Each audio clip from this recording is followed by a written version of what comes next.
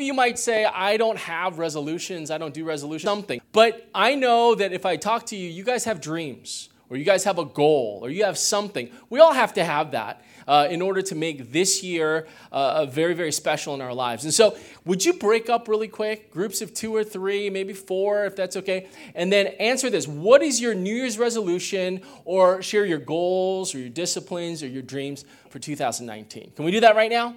Okay. All right, if we can wrap it up a little bit. I know we have a lot of things to share, but if we can wrap it up. All right, if you take your Bibles or your devices, would you turn to Colossians chapter 3? We're going to look at the letter to the Colossians this morning. Pastor Wilson has been doing just a great job with this, getting us back to what's important, getting us back to the basics, and really focusing our attention this new year on really what the Christian life is all about. And so loving God, loving others. And so I want to continue with that same vein as we look at Colossians chapter 3. So the title of my message this morning is New Clothes for the New Year. Okay, New Clothes for the New Year. In Colossians chapter 3, we're going to begin reading in verse 5. Oh, you already did that for me. Okay. Beginning in verse 5. And let's look at God's word. It says, "Put to death, therefore, whatever belongs to your earthly nature, sexual immorality, impurity, lust, evil desires, and greed, which is idolatry. Because of these, the wrath of God is coming. You used to walk in these ways in the life you once lived, but now you must also rid yourself of all such things as these: anger, rage, malice, slander, and filthy language from your lips.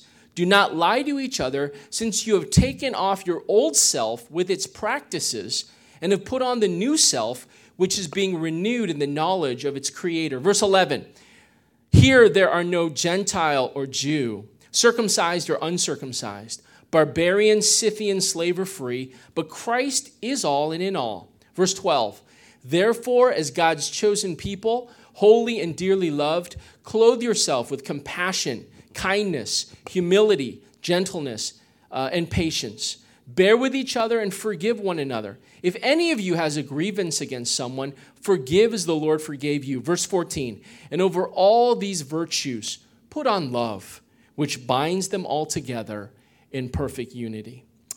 You know, I have the privilege of doing premarital counseling for a friend of mine. And he's a young adult professional, and we've known each other. We've done ministry with each other for a long time. And after one of the events, we were talking about how he was going to be married in a few months and how exciting it was going to be. And so he started sharing some of his dreams and desires. And then he asked me, he said, "What is it like to be married?" And so I had a chance to kind of share with him my experiences and what it's like to have kids, and it was a really good time. But then he said, "What is something that I should prepare for? As someone entering into marriage, what is something that I'm going to have to be ready for?" And I said, "Ooh, okay." And I was thinking off the top of my head, but at the same time, and this wasn't a counseling session, like a premarital session. We were just talking as guys. But I said to him off the top of my head, in marriage, things are going to change. Can I get an amen from the married people? Yeah? Things are going to change, right? You've lived as a single guy for 25 plus years, and you've picked up some habits along the way. You've been able to do things your way. You've been able to make decisions entirely your way. But when you get married, things are definitely going to change. You have to be ready for those changes and those compromises that you're going to inevitably make, because you're not going to be allowed to live the same kind of lifestyle that you've been living all the way up until now. And then I shared with him a story. When I got married, it was the happiest day of my life. My wife is sitting over there. And so I want to say this. Yes. Oh, you can clap. That's great. Thank you. It was the happiest day of my life. But I was really a poor guy, right? A poor pastor. And so I didn't bring a lot of things with me into our marriage. I think I brought a TV set, maybe a VCR, DVD combo player, and I brought the clothes on my back and some other clothes, right? And so that's all I brought. But one of my most valued items was a T-shirt. a 1989 University of Michigan championship t-shirt. It was when Michigan won the NCAA championship against Seton Hall. I know you guys don't know anything about this, but that was my favorite shirt in all the world. Okay? Now, I got this shirt in 1989. My wife knows this, okay? And we got married in 1995. So I've had that shirt for a while, and I wore it all the time. I wore it every day. I wore it faithfully because it was my favorite shirt. It felt so good on my body, right? It was one of those, like, angels must have made this shirt. It just felt better than any other shirt I had. And so at one time, this shirt was white, but now this shirt was gray, okay? And the material, and I don't know the technical term for this, but the material had frayed so much that if you looked in certain angles, you could see like my belly button, you could see my skin, my nipples, you could see that kind of stuff, okay? And there was holes in that shirt, okay? And so Joanne remembers that was my favorite shirt, and I would wear it to date nights, okay? When we would go to Cheesecake Factory, I would wear that shirt. When we would stroll down Fashion Island, everybody dressed really nice, I wore that shirt.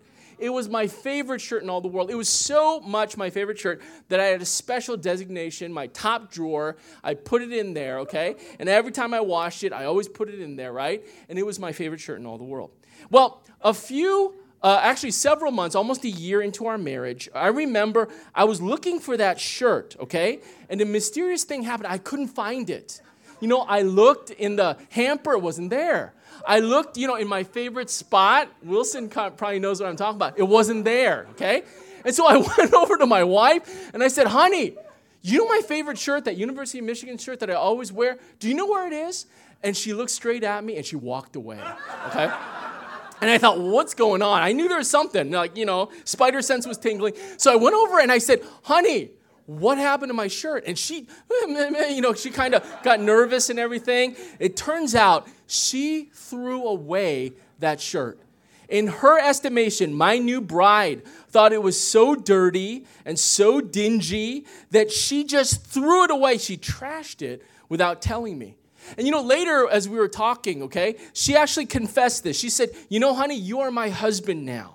We are married now. And when you wear that shirt, I'm embarrassed to be around you, okay? When you wear that shirt, it reflects poorly on me because it looks like I don't take care of you, right? So, honey, please, she used a Korean word, 제발, please throw away all those kinds of clothes.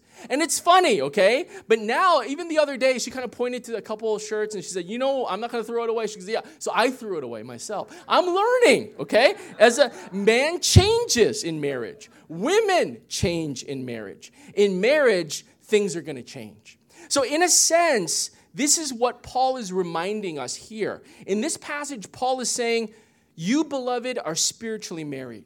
You are in a committed covenant relationship to Jesus. You have a brand new name. You carry on a name now. You have a new identity in Jesus Christ. And so because of that, you need to discard the sinful patterns of the old life.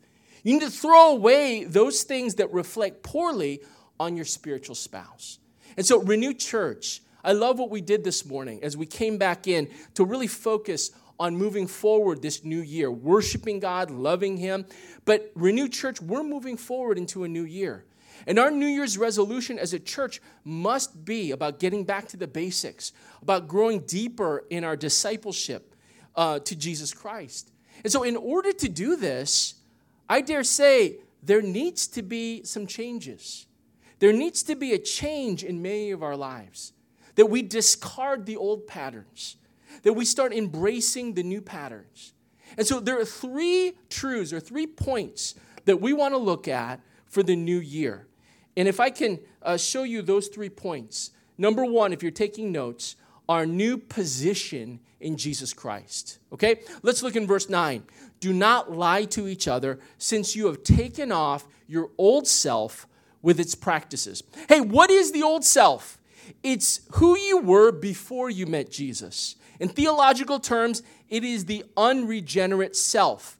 It is that self that because of the fall of Adam, you remember, right, in reading your Bibles, that Adam, when he sinned, the whole world fell into sin. And we in Adam all fell and inherited a fallen sinful nature. So the old nature, the old self, is really fallen man. It's who we are before we met Christ in our fallen state. If I can look at it positionally, and I've said this before, and I've used this illustration, but it helps us. In our unregenerate self, positionally, we stand as a guilty criminal, accused and found guilty of sin. We are a slave in the slave market of sin, helpless and in bondage to sin. Positionally, we stand as an enemy in rebellion, subverting God's holiness and God's righteousness. We stand positionally as an outcast stranger without any hope, without really any home. This is the picture of the unregenerate self. But the Bible says that we've been saved, that we've been healed, that we've been changed and redeemed, that we've taken off the old self. This is not who we are anymore. You know, there is a picture in the Bible that illustrates Colossians 3 perfectly. It's found in Mark chapter 10. You don't have to turn there, but just listen. Mark chapter 10, verses 46 through 50. It's the story of Bartimaeus, the blind beggar. You guys know this story, right? You've read your Bibles. He is a beggar on the Jericho road. And when Jesus was traveling down that road, his desire more than anything was to be healed of his blindness and infirmity. And so because he was blind, because he was helpless, all he could do was cry out when Jesus was walking and the many throngs were following to say, "Jesus, Son of David, have mercy on me." The term Son of David means Messiah. So you're saying, Jesus, anointed one, you who were prophesied to come, listen, have mercy on me. And when Jesus heard his cries for help, he called his disciples to go and get Bartimaeus. And I love what it says in verse 50. When Jesus called for Bartimaeus to be brought to him, verse 50, throwing his cloak aside. This is what Bartimaeus did. He jumped to his feet and he came to Jesus. Isn't that a perfect picture of Colossians 3:9? He cast his cloak aside. Let me share with you, beggars don't throw away their cloaks. It is valuable. It's necessary. It's a piece of clothing that when it gets cold, he had to wear. The homeless, they hoard, don't they? Because they don't know if they're going to have a blanket or a coat. So beggars, they don't throw away their cloak. But here, he casts it aside. Why? He knows he's not going to get it back. He's blind. He knows he's not going to be able to find it, right? Why does he do this? Because Bartimaeus understood this.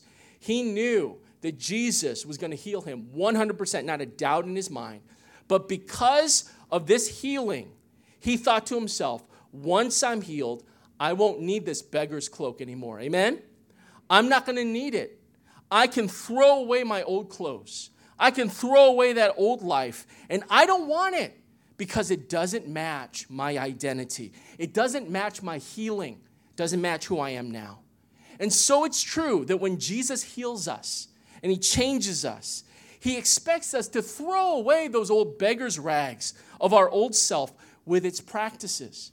Philippians 3:5-8, the list is sexual immorality, evil desires, greed, idolatry, rage, malice, slander, filthy language. Those are beggars' rags that don't match who we are anymore.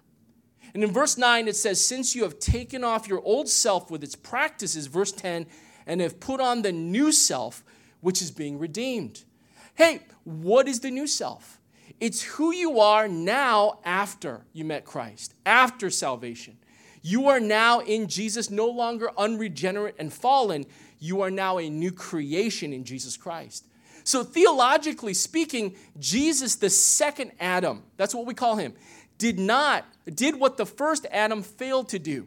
Jesus obeyed the Father perfectly and took that perfect righteousness and became a sacrifice for us and for the sins of the world. That's why we're here on Sunday. We're celebrating this. The second Adam has changed the fallenness of our lives into a transformed new life. So that at one time you stood positionally as a guilty criminal, but now because of Jesus, you stand as a forgiven citizen. At one time you were a slave in bondage, but now because of Christ, you stand as a free man.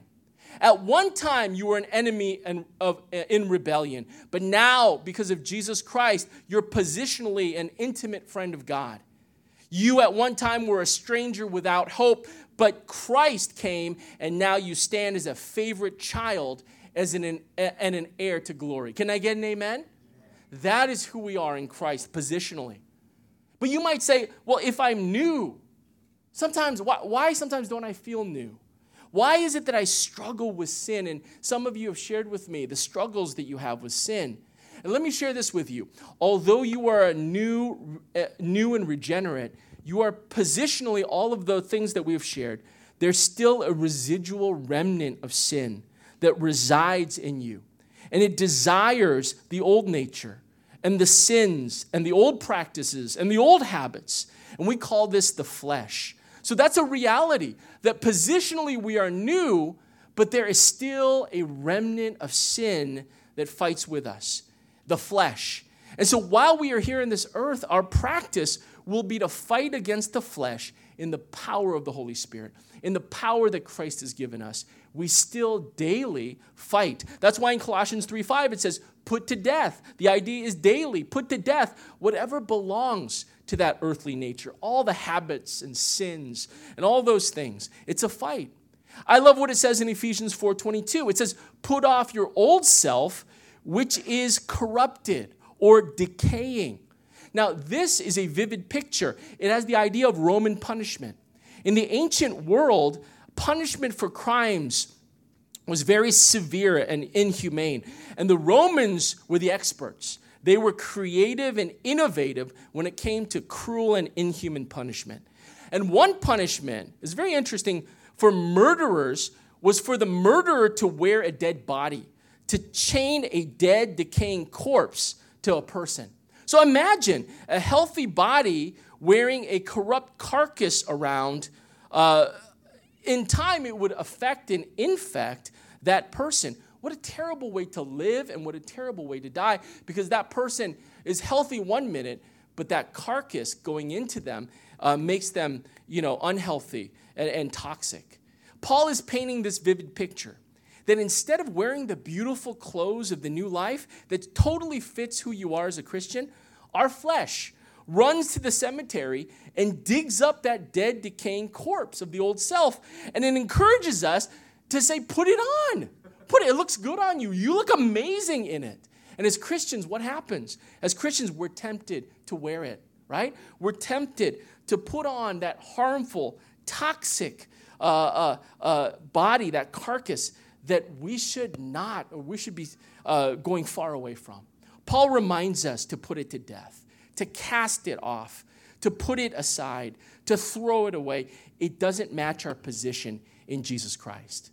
You see, our new position in Jesus Christ leads to our new progression in Jesus Christ. Let's look in verse 10. Put on the new self, which is being renewed in knowledge in the image of its creator. You see, there's a progression in our new life. As we daily conquer the flesh, as we daily discipline our bodies, as we daily communicate with God in prayer and in study of His Word, as we daily obey the Holy Spirit's prompting and leading in our lives, we gradually grow to the new self. So that once we become Christians, we don't automatically become perfect, do we? We know this, right? That once we become a Christian, we don't become automatically mature and righteous in everything. There is gradual growth that occurs. You see, God's plan is to make you into the likeness, verse 10, of your Creator. In this context, right, in Colossians, Paul is speaking of the supremacy and preeminence of Christ being our Creator. So it's very clear that he's talking about in the image of our Creator, Jesus Christ. So gradually, we're to grow to be more and more like Jesus Christ every day. Romans 8:29, those that God already chose, He also set apart to become like His Son, Jesus Christ. This past weekend, Alexis went to her 8th grade dance, but it was really, really special because they announced her as homecoming queen. And I thought it was really neat. And that's a picture of her dancing with some guy, some dude. I'm not happy with that, right? But dancing with the king, right? And we congratulated her. And I was so blessed in my heart because remember I told you in a previous sermon, I was praying, and God made her the king of the nerds, okay? Because she became the president of the National Junior Honor Society, right? But now she's the queen of the school, right? Because, she became homecoming queen. And so we were looking at some of the pictures, and let me show you another picture, okay? That's Alexis in the middle. And so we were looking at some of the pictures, and I was really, really proud of her. And so I commented, I said, you look a lot like me. Right? You look a lot like me. You're starting to resemble me, right? And I didn't mean because I want to be homecoming queen or anything like that, but I'm just saying she kind of looked like me, right? Ooh. Oh, okay, all right. So she kind of looked like me. And right away, and Joanna will attest to this, she said, Dad, I don't look like you at all. I look like Mom, okay? And I felt kind of hurt, okay? And so being anal like that, I showed her pictures. I said, this is what I look like in junior high. This is what you look like in junior high. I was showing her stuff, and I could not convince her. She's so stubborn like her mother, okay? I couldn't convince her. And so she was saying all these things. I look like my mom. And I remember looking at her and I said, who gave you those long legs? You're welcome, right? I'm the one, right? You get some of those character. My wife has nice legs, but I have the long legs, and she got them from me, right? And so I'm saying all these things, right? And it's natural for Alexis to resemble her father. It's natural for Alexis Jung to resemble David Jung, right? And I see it all the time. I see some of her mannerisms, her stooped shoulders. I see her quirks. I see even her looks. Her nose is mine. She says no, but her nose is mine, right? And so I know this. But I remember when she was first born, and I kind of ruined it. Oh, wait. Okay, I remember when she was first born, right? And newborns are weird looking, right? When they first come out, they're purple. She's purple. Hairy, right? Their eyes are shut like a boxer, after they've gone a few rounds, right? They look puffy, and she didn't look like me or my wife when she was first born. But you know what? In the beginning, she's still forming, isn't she, right? And as time goes by, as she grows and matures, she gradually resembles Joanne and I. That's what the Bible's saying. It's saying we're not going to reach full maturity here on this earth. We're not going to be perfect until we're glorified when we get to heaven, but we should be looking more and more like our Creator, Jesus Christ. You see, in our new birth, every day we should resemble Jesus. If we're born into Jesus' family, doesn't it make sense that we're going to look more and more like Him? So the question I have for you is, do you look more like Jesus today than you did yesterday? Hey, are you continually growing spiritually? If not, what is retarding that growth? You see, the definition of carnality or backsliding is that you stop in some way of looking more and more like Jesus. In 2019, our resolution should be to look honestly into our lives, to search our lives, to allow God to reveal things to what is impeding our progress as a Christian. And as God does that in our lives, would we be courageous enough to repent of those things that are keeping us from growing and maturing to be like Jesus? You see, there's a new position in Jesus Christ. There's a new progression in Jesus Christ, which leads to number 3, our new practice in Jesus Christ. Let's look in verse 12. Therefore, as God's chosen people, holy and dearly loved, clothe yourself. The Apostle Paul is stating that since we are God's people, our clothes should match who we are, right? In a month, we'll see the stars go to the Oscar ceremonies. And there's a subcategory. I don't know if you knew this. It shows on the E! Network and on some of those fashion networks. The subcategory is who's wearing what, right? And the Oscar nominees, the A-list stars, are going to wear different designers by Vera Wang or Donatella Versace. They're going to wear jewelry from Tiffany's. I'm sure there's more, relevant ones, but that's what I know, right? And so that's what they're going to concern themselves with. And the actors will be wearing things that will complement who they are, right? Well, what are the right clothes that match who we are, our identity? What do we wear to show our position in Jesus Christ? What clothing identifies our new progression in looking more and more like Jesus? Well, the Bible says, as God's chosen people, holy and dearly loved, clothe yourself. And I want you to see this couplet here. Look in the scriptures. With the coat of compassion, kindness. with the coat. And it's a couplet of compassion, kindness, okay? Compassion. If you can imagine, one sleeve is compassion. It's literally translated bowels of mercy. Now that's weird, isn't it? Bowels? What does that have to do with compassion? Well, in the ancient world, emotions, strong emotions, were said to have come from the digestive organs, right? Today we say, I love you with all my heart, right? But back then, deep inner feelings were thought to come from the bowels. This is a shout out to Dr. Ken. He's our GI doctor. All right, you're with me, okay? And that's how they would do it. So this Valentine's Day, you should express your feelings like they did in the first century. Dr. Ken, right? Instead of telling Chrissy, I love you with all my heart, you'd say, I love you with all my guts, right? Isn't that beautiful? I love you with all my guts, right? I love you from the bottom of my stomach, okay? I desire you with both large and small intestines, right? Sounds good, but that's kind of the idea. And you might say, well, that's so strange, but even we in our 21st century have a perspective like this. When we get angry, what do we say? I hate his guts, right? When we're nervous, I say, I have butterflies in my stomach. There's something in my stomach, right? When we're convicted, we say I have a gut feeling about this. When we're disgusted, we say I have a sick feeling in the pit of my stomach. You see, even we use the idea of feelings in regards to that. And so the Christian, the Bible says, should be characterized by a deep level of mercy for others, bowels of mercy. The idea is strong sympathy, extreme empathy, that we as Christians should be the first ones to care about the pain and the injustice and the pain that is going on around us. You see, one sleeve is compassion, the other sleeve is kindness. The word means active goodness. In our contemporary culture, we identify kindness by someone's demeanor or disposition. So if someone has an affable attitude or someone has a sweet persona, then we say that that person is kind. But the Bible doesn't identify things that way. It identifies kindness by action. Are you actively seeking the welfare of others? Are you initiating relationships to meet needs? One of my favorite stories in all of antiquity is the story this was a true story during the reign of Caesar Augustus. A man by the name of Androcles was a slave condemned to death in the arena.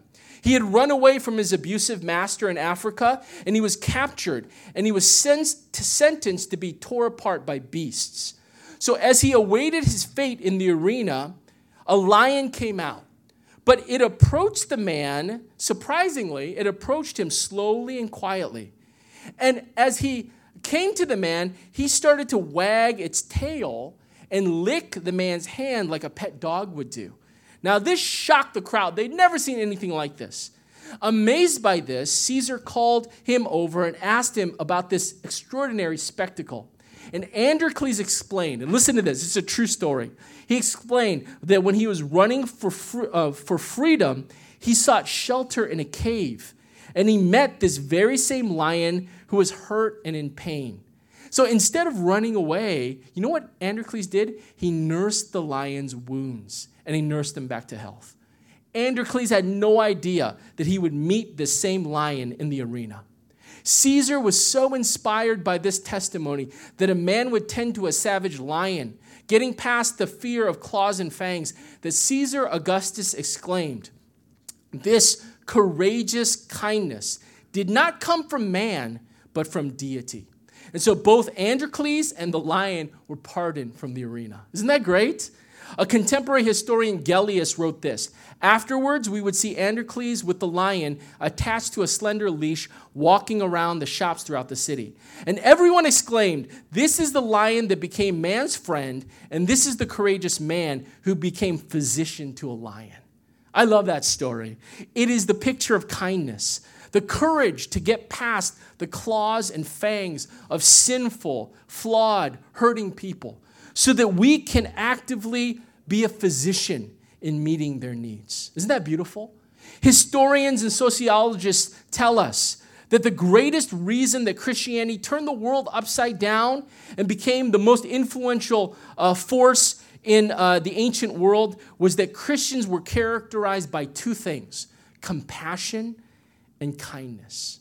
When diseased were cast out of the city to die, Christians went and organized colonies to help them, even contracting the same disease. When unwanted children were thrown aside to die, Christians would gather them up and start orphanages. You see, Christians were actively wearing the coat of compassion, kindness. The Bible says, clothe yourself with the shirt of humility, gentleness. Those are the couplets that we see. The shirt, one sleeve is humility. There was really no word in classical Greek for humility. It was so foreign in the first century world. Why? Because the ancient world valued self-esteem and self-sufficiency and self-centeredness and self-focus. You know, those ideas of self were highly prized because that's how you survived. That's how you succeeded. But I want you to notice that those are all characteristics of the old self. Do you notice that? All the sins listed in Colossians 3, anger, rage, malice, slander, sexual sin, greed, and the like, are all rooted in self. It's an inward focus, right? It's consuming your own needs. And notice the characteristics of the old self are selfish, but the characteristics we see of the new self is not about self at all. There's humility. God resists the proud, but gives grace to the humble. The other sleeve is gentleness, and it's just what we've come to know. It's this soft, sweet attitude toward others. It's being courteous and mannerly and respectful and appropriate. It's willing to sacrifice for the benefits of others in a sweet, kind way. I love that. Clothe yourself. And here's the last one, with the pants of patience. The pants of patience. I actually love the Old Testament or the Old King James Version word long-suffering, because that's really what this is talking about. It has the idea of a punching bag. You know, I love martial arts. You know, I did martial arts a lot when I was growing up, and I remember we bought a big Everlast heavy bag at home, and I would put it up in my garage, right? And I would punch, and I would kick, and I would knee, and I would attack that thing. You know, and I would do it with all my might, intending to destroy that thing. But you know what? It always was able to absorb the blows. It was always able to take the hits. Here's the idea of long-suffering. Are you able to absorb the blows of others? Can you suffer long the flaws and the irritations and the sin of other people? You know, the description here is patience in bearing with one another. Look, the pants of patience means, if we look at one part of the leg, is verse 13, bearing with one another. The idea is to hold up, a willingness to voluntarily help others, even when it means enduring inconvenience and even hardship. Are we ready to bear with one another? It's also patience in forgiving one another. Verse 13, that we pardon the wrongs that have been done to us, being able to let go of the past offenses that have been perpetrated against us, not retaliating evil against you, revenge, but repaying that evil with good. You see, there's an active sense of forgiveness. Who does that sound like, you guys? Who does it? That sounds like Jesus. That's the right word to use at church, right? Jesus. Jesus was the greatest man who ever lived, and he was characteristically long-suffering. There was a virtue, this was not a virtue in the ancient world. Aristotle defined a great man in his refusal to tolerate insult, in his refusal to tolerate any injury, and ready to strike back at any hurt that was given. What was Aristotle saying? I'm not a punching bag. You don't mess with me. But here we see the difference between the old self and the new self. You see, the clothes of a Christian, the attractiveness of a Christian is that they're willing to wear the pants of patience. Verse 14, and over all these virtues, put on love, which binds them all together in perfect unity. I love what Paul does here. Paul is saying that the fabric of all of these virtues of the new self is love. That he's really saying love is the characteristic of all of these things that we had just said. All these are united in love. And so I want to close actually by giving you something practical. You might say, well, that sounds good, but that's a little bit kind of heady, right? That's a little bit kind of theoretical for me. How do we show the fabric of love practically? Well, let me close, and I'm going a little bit longer. Sorry about that. But in Luke chapter 10, would you look at it right now? Luke chapter 10. Oh, you don't have to. Just listen to what I have to say. An expert in the law asked, how do I love, right? How do I show love to my neighbor? And Jesus gives this parable. In verse 30, Jesus said, a man was going down from Jerusalem to Jericho. When he was attacked by robbers, they stripped him of his clothes, beat him, and went away, leaving him half dead. We know the story, right? Jesus gives this story. And can I just share with you, I don't want to go too allegorical, but it really helps us to understand this is how the world treats people. This is the fallen world, that it promises all kinds of things, but it cannot deliver. As a matter of fact, everyone who hopes in the world and trusts in the world, what happens is they end up being hurt, beat up, right? Destroyed. That's what we get from loving the world. And so we see that that's what happens. And in verse 31, let me continue reading. A priest happened to be going down the same road. And when he saw the man, he passed by on the other side. And so too a Levite, when he came to the place, saw him and passed by on the other side. So here in this story, Jesus in context is saying this is a Jewish man. And there are two men from his community, right? Leaders that came and they passed him by. They didn't care about him. They didn't love him. But, and I want you to get this, and here are the characteristics that we see in Colossians chapter 3. But a Samaritan. We see here forgiveness is found in this word, but a Samaritan. Why? Because they were the most despised group to the Jews, right? The Jews actually had a nickname for them. They called them dogs, okay? Not dog, my dog, but just dogs, right? Disgusting, mangy, mongrel. I know, I'm not cool, okay? But that's what we're saying, right? They called them dogs in regular conversation. They weren't even seen as human beings, right? As a matter of fact, history records many times where the Jews would make excursions into Samaria to actually pick out people and beat them and leave them half dead. So when Jesus is sharing this story, think of this. But a Samaritan. Samaritans have witnessed injustice. They've witnessed the barbarity from the Jews. And yet this Samaritan knows this man's a Jew, but he helps him. Isn't that a picture of forgiveness, you guys? To help someone who has hurt you or a people group that has hurt you. Let's look in verse 33. And when he saw the man, he took pity on him. That's the word for compassion. Heartfelt mercy and sympathy, right? And look in verse 34, he went to him. That shows humility, to stoop down to help an enemy, okay? Or someone who's not for you. That's humility. And bandaged his wounds, pouring oil and wine. That's the picture of kindness, right? Active goodness on behalf of someone. Let's continue reading. And he put the man on his own donkey and brought him to an inn to take care of him. Here we see the idea with bearing with one another, volunteering to hold up someone in spite of inconvenience and hardship, right? And here he took him to the inn. That's the idea of gentleness, this sweetness in helping this person. And verse 35, the next day, this Samaritan took out 2 denarii and gave them to the innkeeper. Look after him, and when I return, I will reimburse you for the extra expense that you may have. This is that fabric of love, right? To go the extra mile for someone, that you don't know, for some people group that has hurt you in the past. And here's what Jesus says. Jesus told him, go and do likewise. If we ask, right, what is love? If we ask, how do we show that kind of love? Think of the Good Samaritan, because Jesus uses that and says, this is what wearing the clothes of the Christian looks like. Can I get an amen? Let's bow our heads and close our eyes. I'm going to invite the worship team to come up. But I want to ask you this morning, in the quietness of your own heart, I want to ask you, are there changes that need to be made?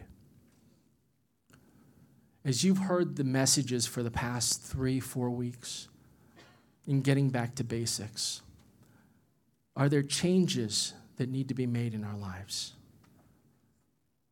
In order to have a successful, victorious Christian life spiritually, are there things that we need to resolve even today? Father, I pray that you would speak to us afresh and anew, that your Holy Spirit would convict, exhort, instruct, and encourage. And that, Lord, as we make those resolutions, that we wouldn't be the same people that we were in 2018. That in 2019, we would look a little bit more like Jesus Christ. And all God's people said,